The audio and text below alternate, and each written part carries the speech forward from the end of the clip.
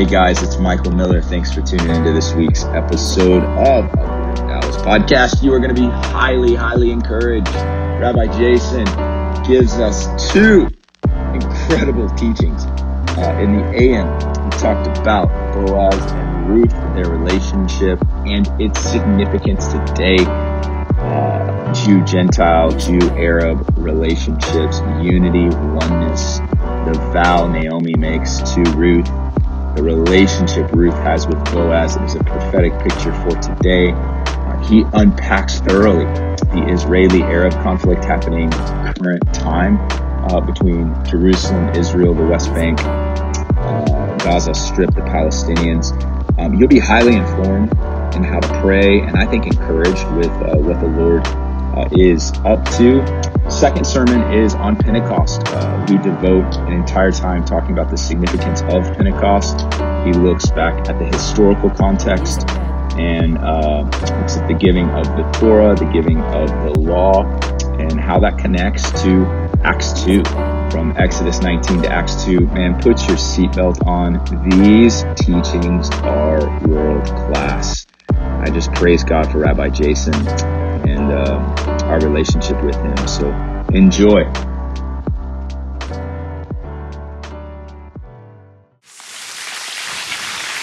Wow, shalom. Man, I love the Upper Room family. I always love, this is my favorite place to worship. I'm just overcome by the Spirit every time I come. Wasn't worship amazing this morning?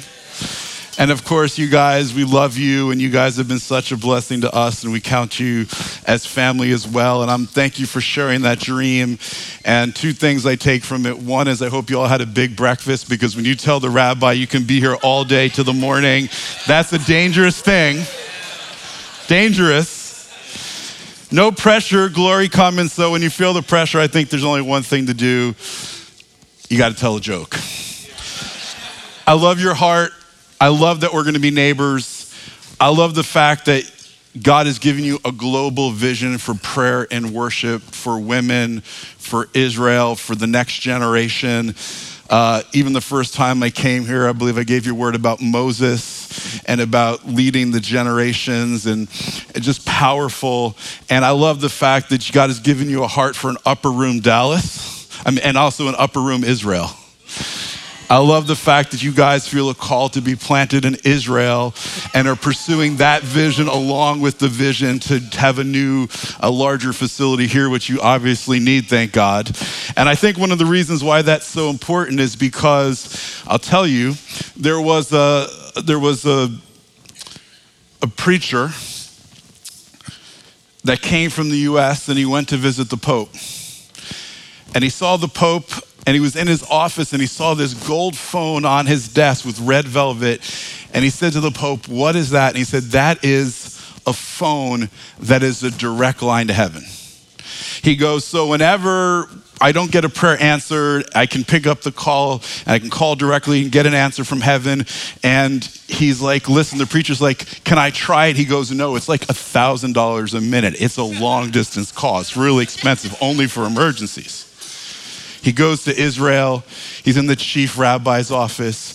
He sees another special phone, silver with blue. He says, "Rabbi, tell me what that phone is." He goes, "That is a direct line to heaven. When we get in a bind, we pick it up, we call God, direct answer, direct communication." And he goes, "Wow." He goes, "I would ask you to try it, but the Pope has one too, and I know it's really expensive." And the rabbi says, "What do you mean really expensive?" He goes, "The Pope told me it was $1,000 a minute. How much is it here to call heaven?" He goes, "It's 10 cents a minute."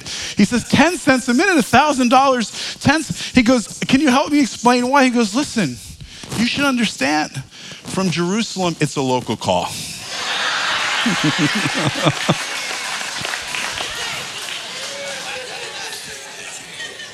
Jerusalem is the place where God chose to have his presence dwell, to have his house built, for his glory to reside. It's the place where he sent Jesus. It's the place that he ascended into heaven. It's the place that he is going to descend and return and establish his kingdom to rule and reign from there. So of course, if that is the center of God's kingdom, you could imagine the kingdoms of this world led by another king are going to try and be in conflict with God's plans and purposes. Now, we're going to talk a little bit about the conflict in a bit, but as Michael said, today is a very important day on the biblical calendar. I believe one of the things we have to learn to do is live with the times and the seasons. We have to understand the times and the seasons. Part of understanding the times is understanding God's appointed times, the biblical holidays. Every major event in the life of Jesus happened on a biblical holiday. We're going to get deeper into Pentecost tonight. So if you want to understand what's going on in Acts chapter 2 and why are there tongues of fire and what does this mean and all of the connections, we're going to get into that later. We're going to get into that this evening. But I want to talk to you a little bit about, I believe, something that's connected to Pentecost, the themes of Pentecost, and something that's very important for this time and season. Because not only did Jesus die as the Passover lamb, he rose from the dead on a biblical holiday, the biblical holiday of first fruits. And beginning on the biblical holiday of first fruits, it began the 49-day countdown to Pentecost. So what started at Passover culminates in Pentecost. We'll talk about it more tonight. But during those 50 days to Pentecost, during the countdown, for 40 days, Acts chapter 1 tells us that Jesus taught the disciples the mysteries and the meanings of the kingdom during that time. And during that time, there's an important story that occurs. And I believe this encounter, this story is so important because I believe what we are living in is something that Jesus taught during this countdown to Pentecost. I believe that we are in a John 21 moment. We're going to look at the story, but you know what happens. The disciples are fishing all night. They catch nothing. Jesus says, throw the nets. Again, they catch a great catch of fish. I believe that the greatest catch the world has ever seen is coming, and you are an example of what God is doing. Friends, we are in a time where there is going to be historic revival in the world. And prayer and worship are going to be the foundation of ushering in that revival. Reason why it's so important, one reason why this is just an aside, is because Psalm 150 says, Kol haneshama tehalleluya. Let everything that has breath praise the Lord. When we worship him, right? When we worship him, we're giving back to God the very breath that he breathed into us in the very beginning. We're giving to him back in worship. And when the breath he puts into us and the breath of the Spirit that is in us, when we release it back to God, it shifts the atmosphere and prepares the way for revival. So I believe there's a great catch that is coming.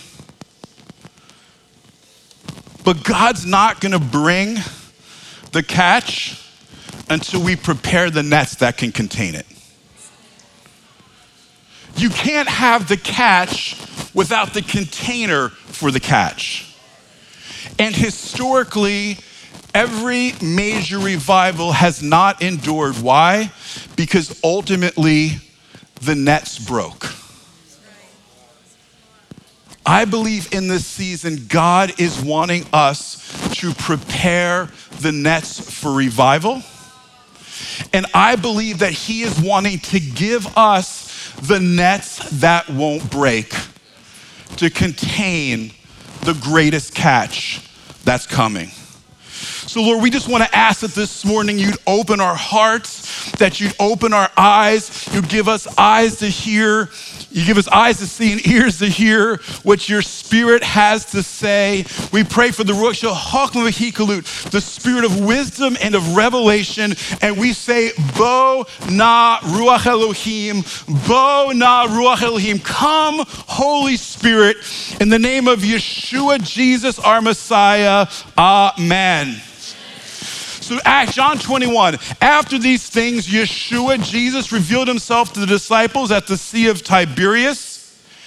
Simon said to them, I'm going fishing. We're coming with you too. They said. They went out and got in the boat and they caught nothing that night. At dawn, Yeshua stood on the beach, but the disciples didn't know it was Yeshua. So Yeshua said to them, boys, you don't happen to have any fish, do you? No, they answered. He said to them, throw the net on the right side of the boat and you'll find some. So they threw the net and they were not able to haul it in because of the great number of fish. Friends, the first thing we see here is that the disciples were fishing all night and they caught nothing. The interesting thing here is that there's actually a hint here in the Hebrew. The word for fish is dag. Can you say dag? D-A-G, dag. Dag means fish. And the same root for fish in Hebrew is the same root for fear and anxiety. The reason why the disciples caught nothing is because they were fishing from a place of fear and anxiety. When you fish from a place of fear, your nets are always going to be left to you empty. And what we have to understand, and this will tie into the greater conflict of what's going on in the Middle East, is that what is the root of fear? Fear is rooted in lies. Fear is a liar. The devil is a liar. When you come into agreement with lies, you will always wind up living in fear. When you believe lies about yourself, when you believe lies about other people, other individuals, other ethnicities, there's that fear, those lies are going to lead to fear. Lies feed fear, and fear leads to hate. The root of racism, the root of discrimination, the root of conflict is because we have fear of other individuals that are rooted in lies. It might be fear that they're going to harm us. Physically, it might be fear that, I'm going to be harmed economically if that group of people prospers or allow this or that. And it's true on a national level. It's true on an individual level. That's why the devil is a liar. All conflict is rooted in lies that are fed by fear that leads to hatred. So to deal with the lies, you have to expose the truth. To deal with hate, you have to come in love. And so, friends, I want to encourage us. Each one of us have believed lies about ourselves, lies about other people. And if there's ever going to be revival, we have to stop speaking the lies. Part of the division in the churches is rooted in lies. You know, we're this, you're that. We're the true this, you're not the true that. We have the lies. Instead of the truth that Yeshua, Jesus, should be at the center, and he's the one that unites us. And he's bigger than our petty theological differences. But if we're really honest, a lot of the division in the church, a lot of the division in the world is rooted in fear. Right? Like, if we join with someone else, are they going to steal my people?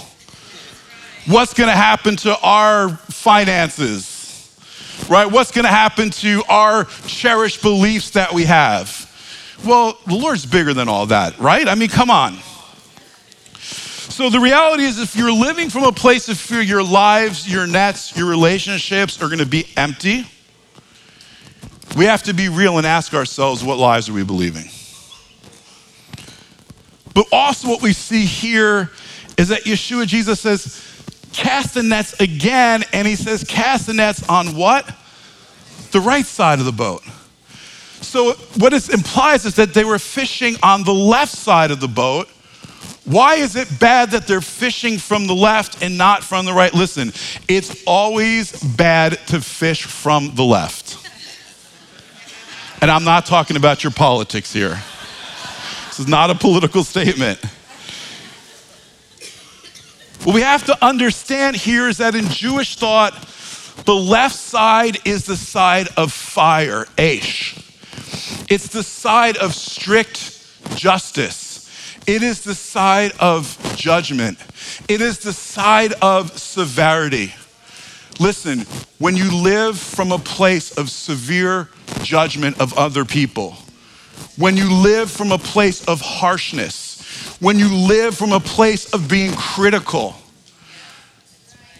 your nets are gonna be left to you empty. Fire burns. God doesn't want, there have been times in history where people have preached the hellfire and brimstone.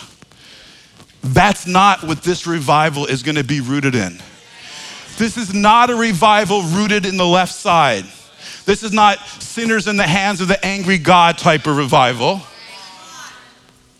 This is a revival that is rooted in the right side, because the right side is the side of God's hesed. It's the side of his loving kindness. The right side is the side of God's covenantal love.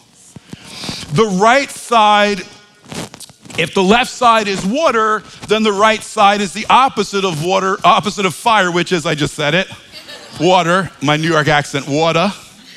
So the right side is water. What we have to understand, and this is important, the word for water in Hebrew is mayim. Can you say mayim? Mayim begins with the Hebrew letter mem, which is M, and ends with the Hebrew letter M, which is M. Mayim. So the symbol for water in Hebrew is the letter mem. What's interesting is that the name Messiah begins with the letter mem. Moses begins with the letter mem. Miriam begins with the letter mem. There's lots of significance to mem. But mem is actually the 13th letter of the Hebrew alphabet. Say 13. Now in our culture, 13 is a what number? Unlucky number, right? I mean, look, I'm Jason. On Friday the 13th, I get all sorts of jokes. Stay away from Jason, it's Friday the 13th. A lot of hotels don't have what? 13 floors. Superstition. Biblically, 13 is one of the best numbers. It's represented by the letter mem, water, which is associated with love and kindness. Hebrew's alphanumeric. There's no Roman numerals in the Bibles. You write numbers with letters in Hebrew. So every word has a numerical value. In Hebrew, the word for love is ahava. Can you say ahava? Love adds the letters in the word love in Hebrew adds up to 13. 13 is the number of love. That's why the love chapter in the Bible is what? 1 Corinthians chapter 13. Love equals 13, but the word for oneness, can you say echad? Hear, O Israel, the Lord our God, the Lord is one. The two shall become, the husband and wife, the two shall become what? Echad, one. Oneness equals 13. So what's the significance of this? The nets that don't break on the right side, the nets that are cast on the right side are the nets that are unified as one in love. Listen, the nets are only as strong as the knots. The knots in the net represents the network of kingdom relationships God is bringing together at this time to contain the catch that is coming. Because why do we need unity? Practically, why do we need unity for revival? Practically, right? Because listen, if God is bringing the greatest catch that the world has ever seen, God's not gonna waste his time. He doesn't waste his energy, right? If he's gonna bring the catch, if he's gonna give you a blessing, you need a container to contain that blessing. The blessing can only be as big as the container. John chapter 2, fill the pots to the brim. Jesus turning the water into the wine. The manifestation of the blessing could only be as big as the pots they could put the water in. Yeah. Well, the same is true with revival. If there's gonna be a big revival, there's gonna need to be a big net. There's two key things to this net of revival. The nets have to be sizable enough and they have to be strong enough to contain what God is going to bring. Here's the reality. No individual organization, ministry, church can have a net that is big enough to contain what is coming. The nets have broken in the past because everyone wanted to control the net. When people saw revival coming, like, we're going to start our own net. We're going to start our own thing, right? Instead of saying, let's join with God's doing, they're like, oh no, we're going to start our own thing. And they tried to control what God was doing. And if you want to destroy revival, try and control it. You'll quench revival. If you try and control or manage or administer a move of God, it's like putting water on the fire. You're going to quench it. You're going to kill it. So in this season, unity is important because if we don't join nets, the nets will not be sizable enough to contain what's coming, nor will the nets be strong enough to contain what is coming. A threefold cord isn't broken. We strengthen each other, and there's a lot that could be said about that. But part of what we have to understand is that in this season, there is, I believe, a part of the key to this, one of the keys to this net that won't break. You can't fully have John 21 without John 17, like you prayed this morning. In John 17, Yeshua's in the Garden of Gethsemane, right? And he prays that these and those would be one as he and the Father are one. Simple question, these and those. Who are these and who are those? These are the Jewish disciples and apostles that were there. Who are those? Those are the nations that would believe as a result of the Great Commission. Until these and those become one. That's what he's praying for. He's praying specifically for unity, but the foundation of that unity is for Jew and Gentile to be one in Messiah. And then he goes on to say, when these and those will be one, he goes on to say, then you will be perfected in unity and the world will know the Father has sent me. We will not be perfected in unity to Jew and Gentile become one in him. We will not grow into the fullness of maturity, nor will the world know that he is the one until we are O-N-E, one in him. And why, and look, friends, this is more, and I say all this is more important to understand than ever, because at the heart of the conflict in the world today is the Israeli-Palestinian conflict. If the gospel is the power of God unto salvation, it means that the gospel not only saves our soul, but has the answers that are afflicting the world today. Listen, the good news is not believe in Yeshua, Jesus, and you're gonna go to heaven one day, but basically the world in your life is gonna suck until then. That is not good enough news. Not good enough news. The gospel contains the power and the wisdom to deal with the conflict and the situations and circumstances that we are dealing with in the world. It is not just spiritual, it is spiritual, but it is practical and tangible. And if Jesus came to bring shalom, peace, which is the ultimate blessing of the kingdom, is shalom, my peace I leave with you. My peace I give to you, not, right? He promises us peace. Then the gospel contains the answers to the conflicts in the world, and it contains the answers to the Israeli-Palestinian conflict, the conflict between Jews and Arabs. And I believe, in fact, the unity of Jew and Gentile and the unity of his people is going to be one of the greatest testimonies to the world of the power of the gospel and the truth of who Jesus is. And that's John 17. That's why it says, then the world will know that the Father sent me. Because what can't be solved in the natural, listen, what can't be solved in the natural can only be solved in him. And I'm gonna tell you, I saw this powerfully in action. It's the reason why we have our ministry, Fusion. It's the fusion of old and new, Gentile and Jew, word and spirit. How many of you guys love Lou Engle? Yeah. Right? I'll never forget, I met Lou Engle for the first time. I didn't know who he was. I was invited into this prayer meeting and he's praying, Lord, send revival. I'm like, Lord, who's this guy who's praying like a Jew? He doesn't look very Jewish. Lou calls me up one day, he says, Jason, we're doing this event in Detroit. Ford is the father of anti-Semitism. How do you break the spirit of anti-Semitism? I said, Lou, it's Ruth and Boaz. It's the story of Ruth and Boaz.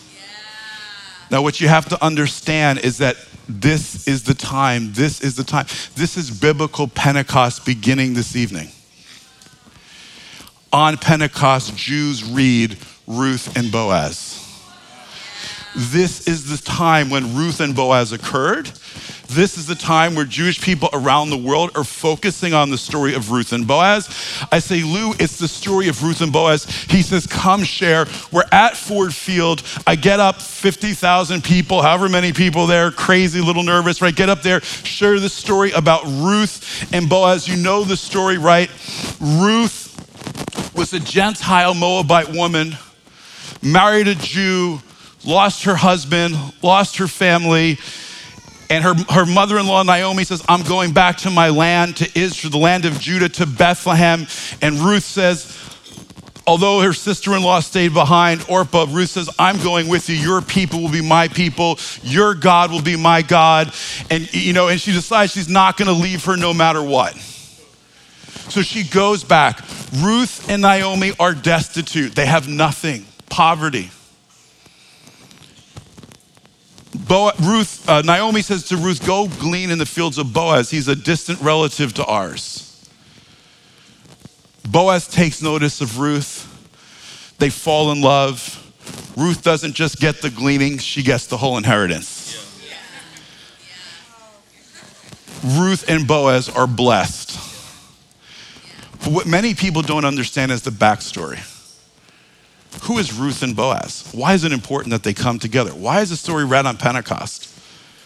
The reason why is because Abraham is told to leave and go to a land that God will show him. He takes with him, one of the people he takes with him is his nephew Lot. God prospers and blesses Lot and Abraham, and they become so prosperous, their herdsmen begin to quarrel.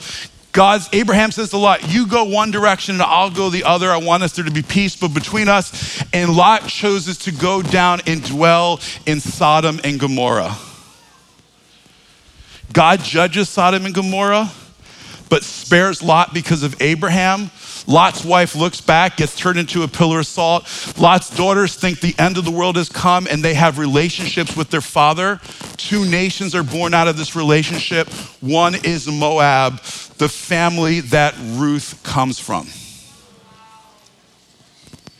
The coming together of Ruth and Boaz is the restoration of the relationship between Abraham and Lot. Lot was blessed, but when he separated from Abraham, everything went wrong. But when he came together, the blessing was restored. The family was united. And what's amazing here is that there's 4 women in the genealogy of Jesus. In the first century, women were not included in Jewish genealogies. There are 4 women, and guess what they all have in common? They're all Gentile women. One of them is Ruth. Why? Because it takes Jew and Gentile to birth the line of the Messiah. It takes Jew and Gentile to birth the line of the kingdom. And we read Ruth and Boaz on this day because David was born and died on Pentecost, according to Jewish tradition. And David is a direct descendant of Ruth and Boaz. and the one through whom Jesus comes, the Son of David. And so just like it took Jew and Gentile to birth the line of David, it's going to take Jew and Gentile to fulfill John 17, John 21, and birth the kingdom of God on earth as it is in heaven. And here's part of the problem. Who are the modern day Ruths and the modern day Boazes? The modern day Boazes, I believe, are the Messianic Jewish believers. Look, I want to be clear. God wants us to bless Israel, but the family is the Messianic Jewish believer. A lot of times Christians get excited about Israel and they attach themselves to the wrong Jew. Boaz wasn't the first Jew Ruth was married to. She was married to an unbelieving Jewish person at first. Boaz is in the lineage of Jesus, the person of faith. That's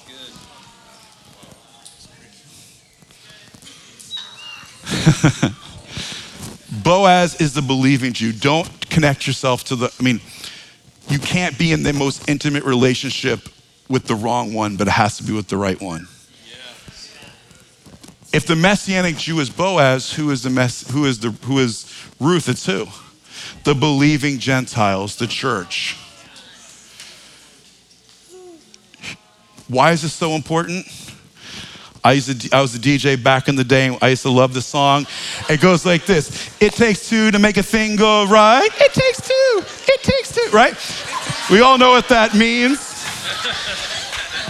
The first commandment is to be fruitful and multiply and fill the earth. Just like in the natural, it takes a man and a woman. The Great Commission is a fulfillment of the first commandment to be fruitful and multiply on a spiritual level. To make sons and daughters, to make spiritual sons and daughters, you need a mother and a father to be fruitful and multiply. The problem is when the church historically separated itself from the Jewish believers, you wound up with a church that was a single parent, a mother without a father. And you ended up with the Jewish people that had a father without the mother. And I don't want to get too deep because I want to go somewhere else with this. But you see how, I want to show you how this plays out practically. That's why the church becomes, if there's one fault of the church, right, I'd say it's slope agape. Right? Because it's the father that brings order and discipline and structure. It's the mother that's the nurturing and love. In general, it's a generalization, right? But that's why so many Christians went to extreme grace. And that's why so many Jews went to extreme law. Because you had a father without a mother and a mother without a father, and it was out of balance. And so there has to be the restoration of these two. Ruth needs Boaz. Boaz needs Ruth as much as she needs him. And that's the unity of us coming together to birth the kingdom, to birth the line of David, just like Ruth and Boaz set the foundation for the Davidic dynasty and for the coming of the Messiah. Now, in the nets that don't break. And there's a lot more we could say about that, but for the sake of time, I'm gonna leave it there, but just to say, listen, we can't be a motherless, fatherless church. We need each other. We need each other. And this brings us to the situation in the Middle East. I did a post this week on Instagram that is probably the most post that I ever did, most traction any post I ever did on Instagram. And it was a picture of a religious Jewish kid and a Palestinian kid. And on it said this: being pro-Israel doesn't make you anti-Palestinian. You can support Israel and care about the Palestinians. Being pro-Israel doesn't make you anti-Palestinian. Now, there was a lot of positive responses, but there was also a lot of negative responses. The negative responses were Jews are killers, Israelis are murderers, they're Nazis, you can't say you love the Palestinians and support Israel. And it was just sad to see that response. And and this is where it goes back to fear rooted in lies and nets being left empty and the nets breaking. Listen, the first time the disciples, Jesus said, cast the nets, Peter cast the nets and the nets broke. That was the first time when he called Peter. Listen, Peter didn't know his identity and destiny in the Lord. The nets broke. He didn't know the promises. Listen, the peace process is broken. It's gonna break because of the fears and the lies and the lack of the truth. And it's so sad it broke my heart because listen, I said in every response, I said, listen, if you're gonna come from the perspective that all Israelis are occupiers and murderers and evil and all these horrible things, I said, that's just as wrong as me saying all Palestinians are terrorists. That's just as wrong. And I said, furthermore, if you really believe that, the saddest thing about it is there's no hope for peace. Because if you really believe an entire group of people is that evil, that bad, how can you ever have any hope of ever coming to any sort of agreement, any sort of resolution? There is no way. You could never make peace with Hitler. If you believe the Palestinians are as bad as Hitler or the Jews are as bad as Hitler, or there's no hope. It's not helpful.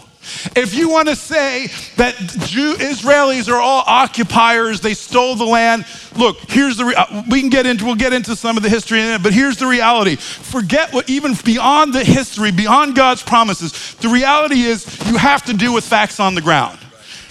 There are millions of Jews living there. They're not going anywhere. There are millions of Palestinians living there. They're not going anywhere. So to delegitimize the other, just even practically, or say you need to leave, it's not gonna happen. It's not reality.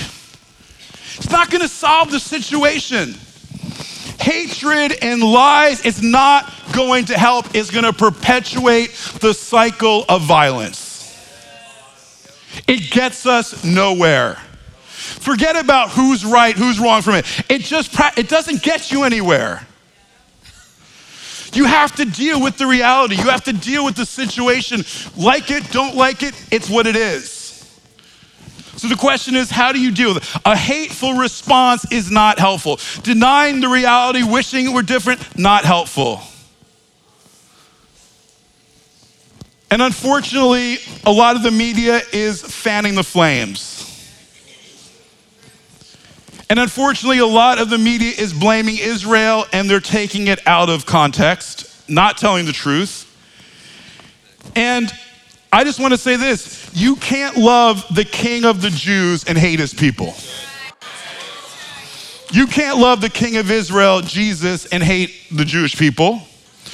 And you can't say you love the Lord and hate the Palestinians.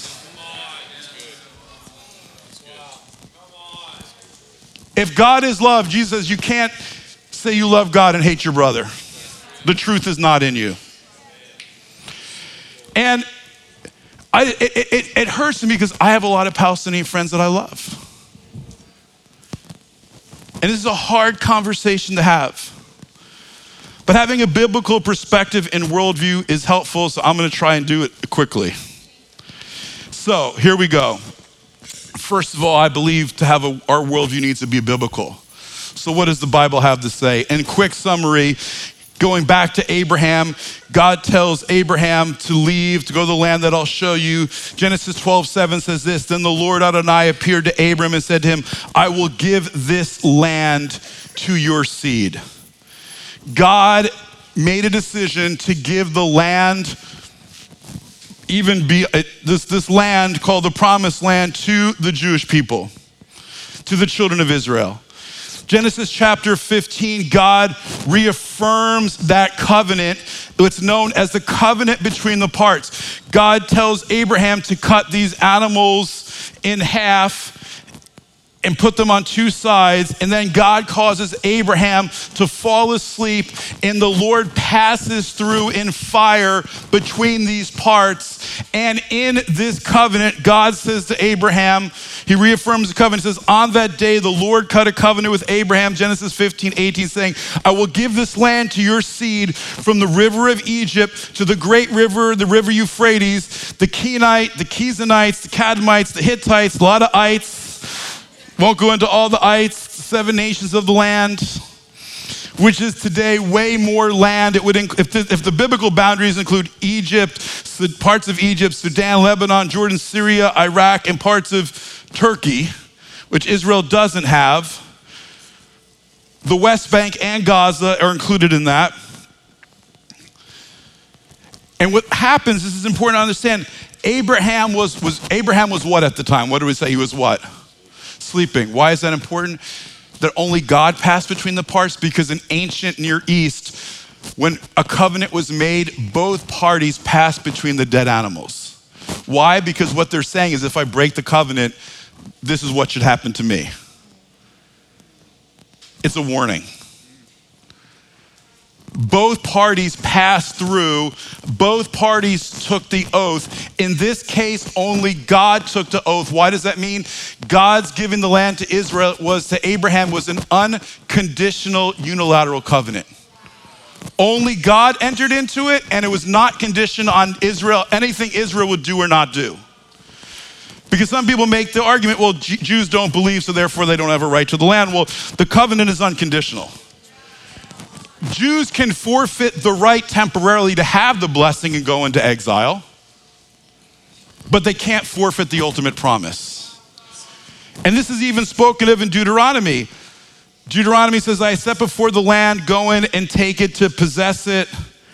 Then Deuteronomy 30 says this, talks about, know when these things come upon you, the blessing and the curse that I've set before you, and you take them to heart, and all the nations where Adonai, the Lord your God, has banished you, and you return to the Lord your God and listen to his voice according to all that I am commanding you today, your children, with all your heart, then I will gather you wherever you have been scattered, and you will go in and possess the land of your fathers. So even in Deuteronomy, God says to Moses, you're going to disobey. You're going to go into exile, but I'm going to bring you back. Then you come to another key passage to understand the times in which we live in, because Israel is God's prophetic timepiece. You want to know where we are in God's prophetic plans? Look to Israel. Ezekiel 37.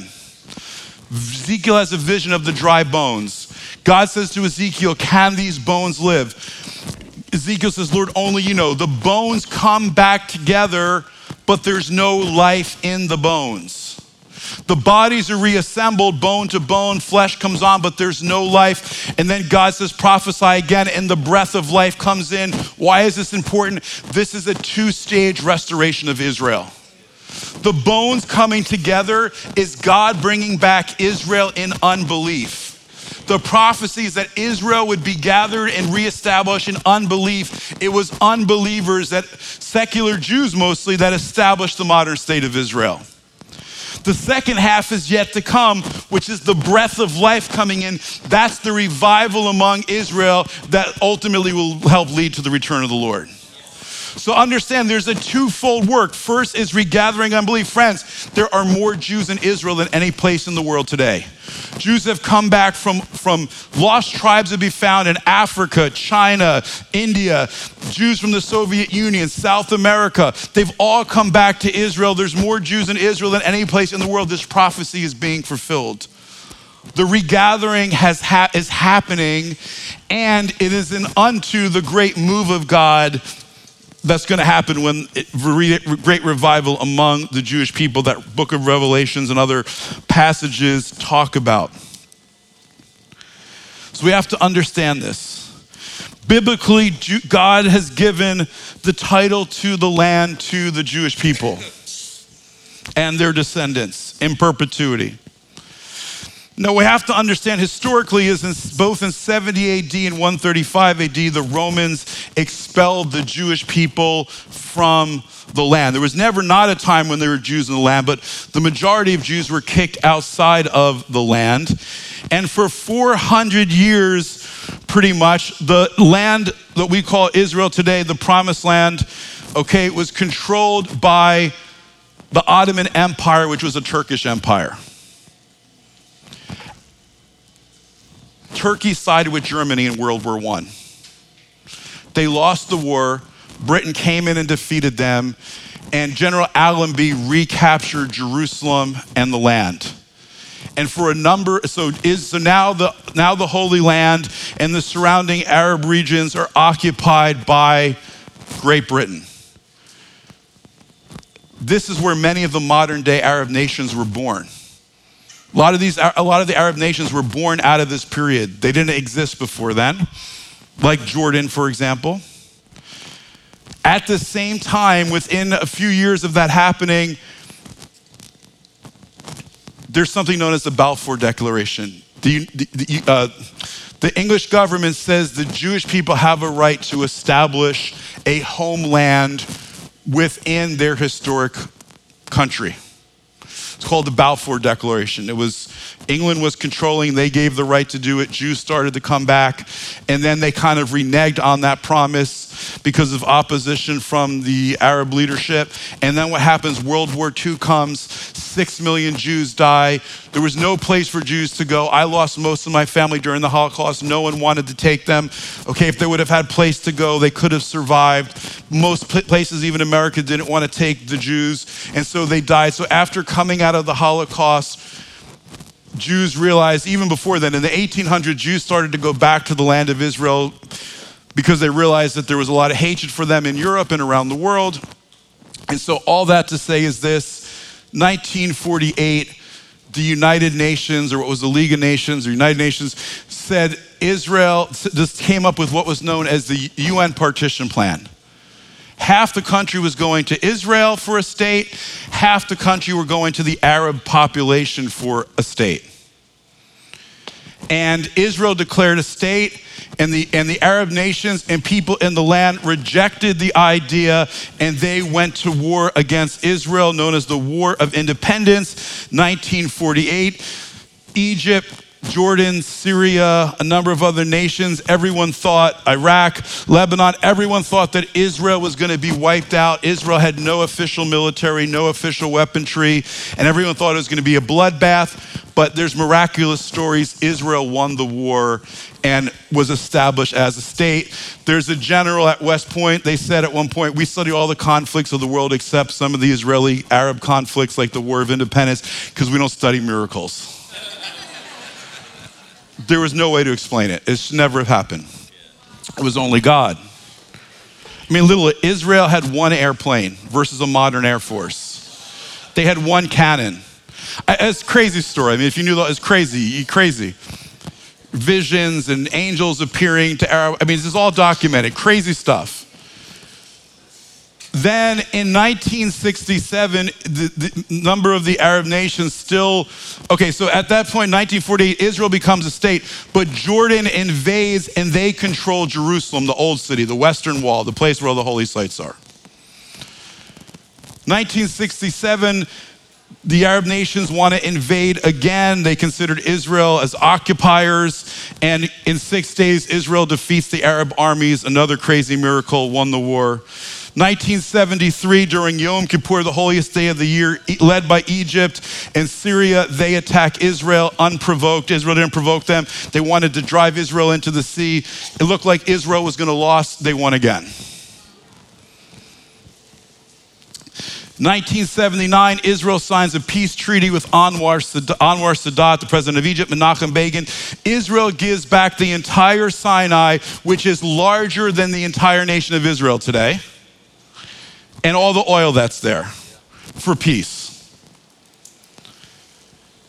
In the 1980s, that was in the 1980s, in the late 1980s, what's known as the first Palestinian Intifada in Gaza and the West Bank, the Palestinians feel oppressed, they feel occupied, they feel mistreated, they start rise up, terrorist bombings, all sorts of fighting.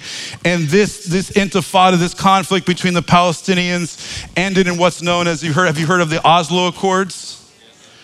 And in the Oslo Accords, they agreed to reach a peace. Israeli army withdraws from the majority of the West Bank and turns over the majority of control to the Palestinians. Then what happens in 2000, Camp David Accords, a comprehensive peace plan was offered to the Palestinians for a demilitarized Palestinian state in 92% of the West Bank and Gaza Strip, 92% of what they wanted without a military. Part of the issue was Jerusalem. Yasser Arafat rejects it, head of the Palestinian Authority, and says no and offers no alternatives. That leads to a second intifada conflict between Arabs and Jews, right? And that ends in 2005 when Israel agrees to take its settlers out of Gaza and its military out of Gaza, and they literally uproot thousands of Jewish families and move them from Gaza in hopes of peace. But there's no peace. And so I say all that to say Israel has been willing to make peace. They gave back land to Egypt. They offered to the Palestinians land. They've been willing to move and uproot people. But it's really hard. And so I just want to say this. I feel for the Palestinians.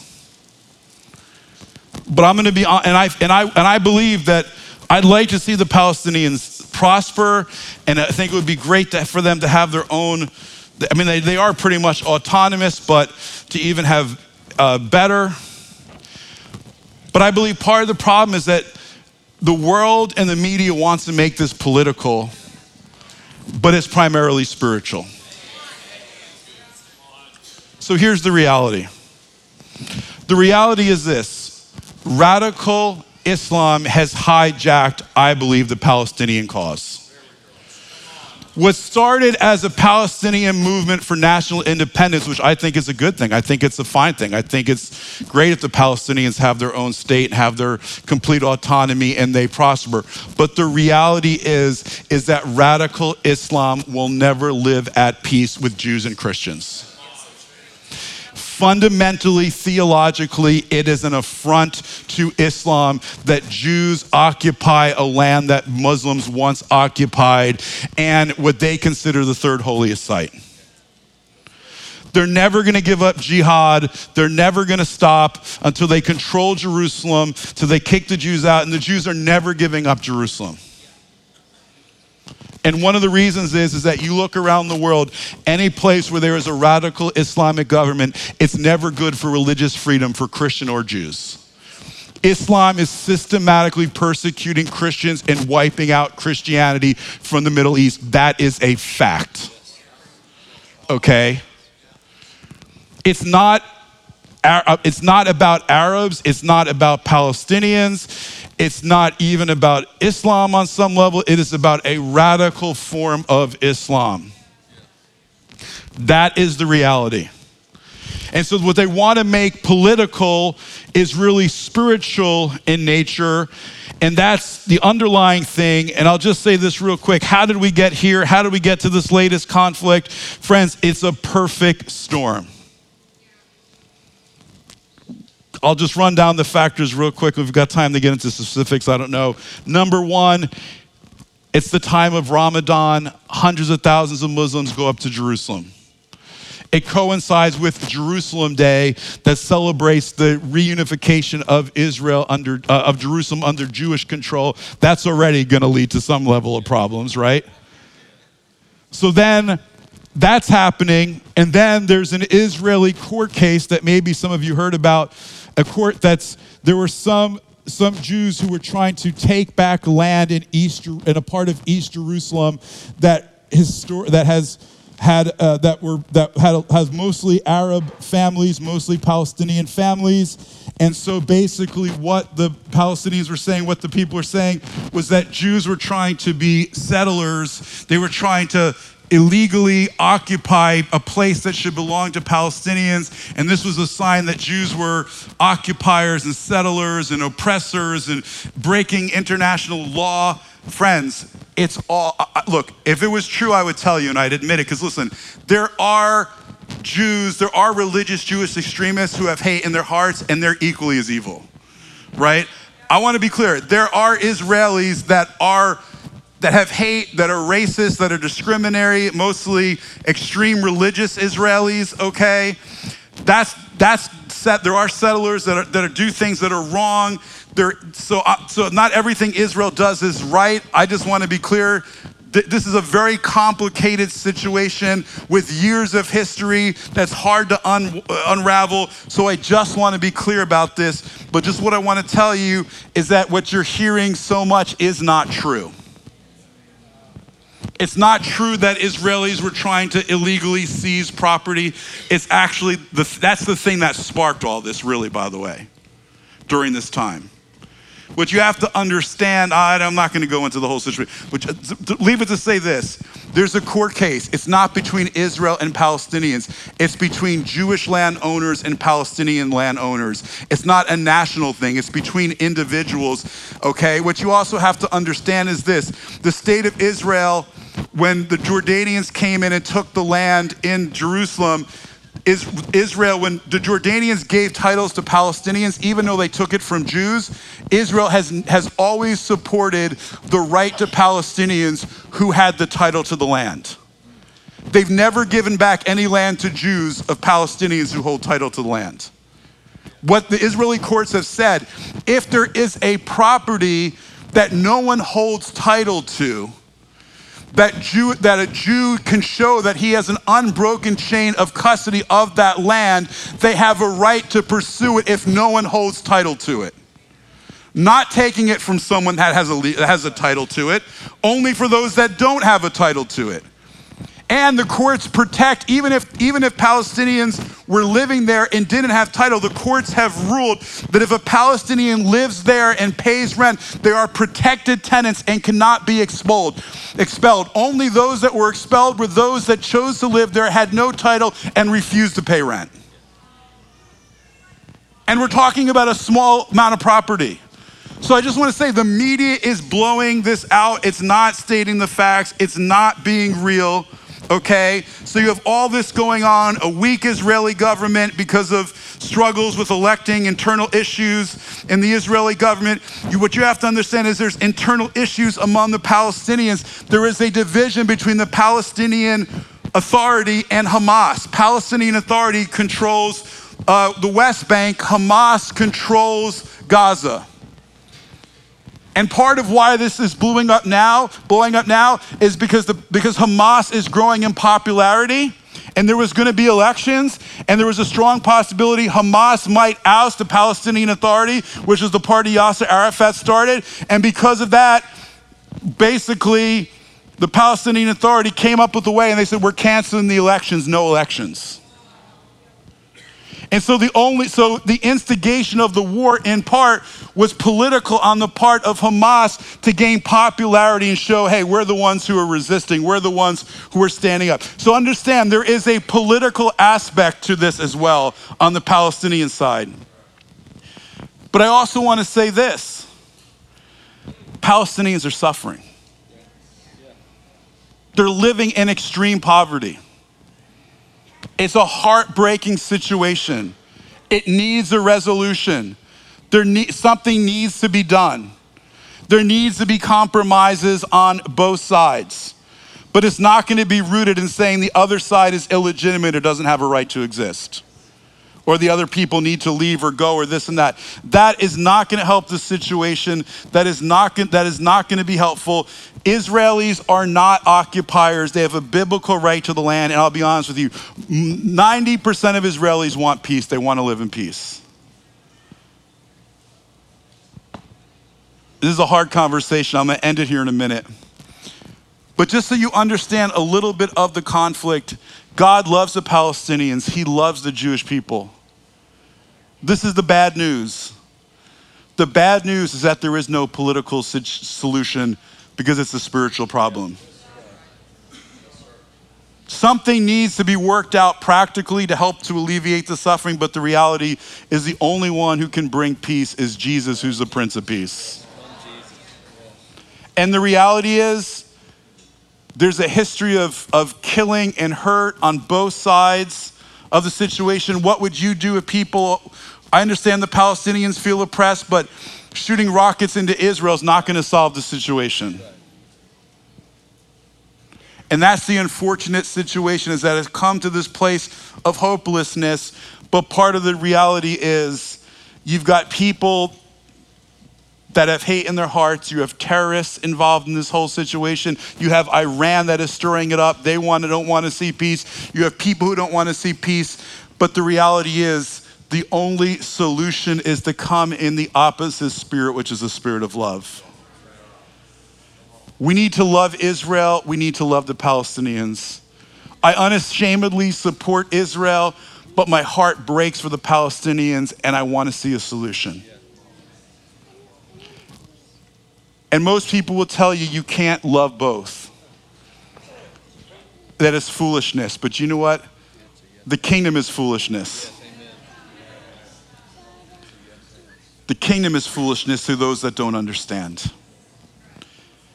And I don't know how we bridge the tension or bridge the gap, but all I can tell you is this: I'm not going to speak bad. I'm going to speak the truth, but I would never put down the Palestinians. I'm never going to put down Israel, and I'm going to stand for love and hope that people can come to an understanding, and that somehow Jesus can work a miracle. So Abba, we just want to lift this situation up to you.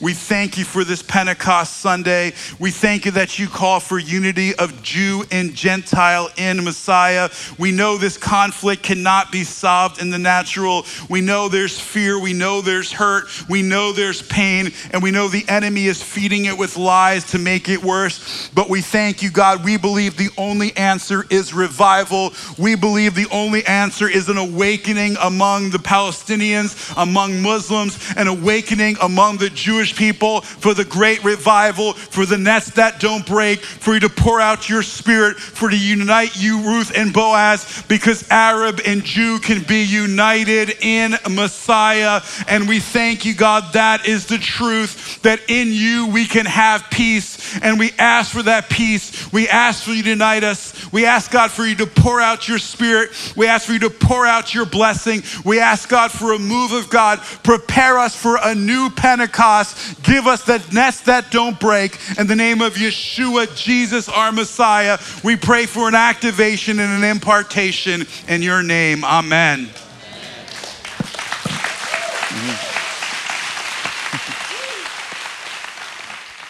Thank you,